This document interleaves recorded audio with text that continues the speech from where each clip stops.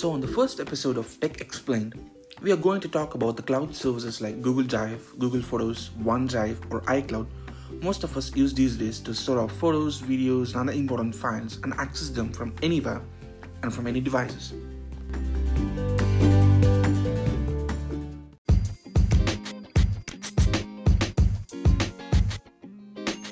While most of us know that we just create an account with these cloud providers and then all our photos get automatically uploaded to the cloud, I think we should know a little more about this process and what actually happens, as we are essentially allowing some random company store and maintain our personal photos and other private information.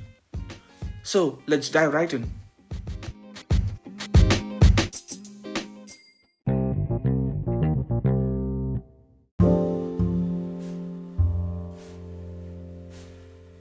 So, the first thing I'm going to talk about in this first episode of Tech Explained is about clouds, especially what are they and how do they work.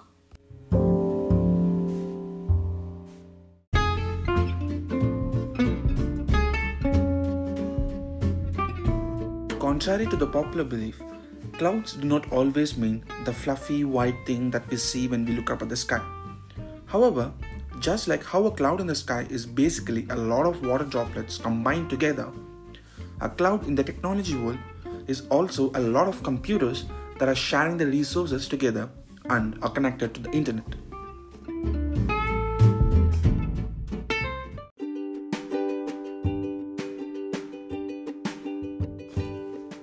So, basically, when you sign up and create an account in any of the popular cloud service providers like Google Photos or iCloud, all your data are still stored on a computer instead of what you might have thought as some magical cloud-shaped structure.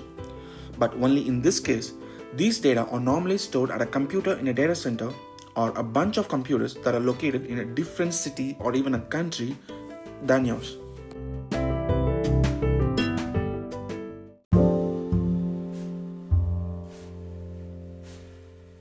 You can then access your data stored in these computers anytime by just connecting your device to the internet and then logging into your account on the cloud service provider of your choice. Since none of these data are stored locally on your device, this makes it possible for you to access them from any device you want, and even if you lose or replace your device, your data would still be safe, which is not the case with traditional storage methods like pen drives or hard disks.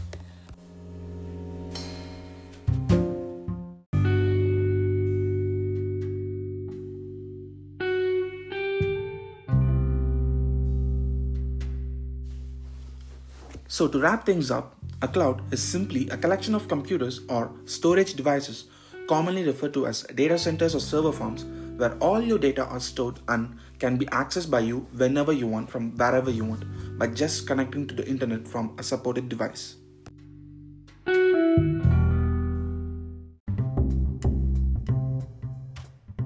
I hope this episode was informative to you guys, and I will soon be back with another episode of Tech Explained.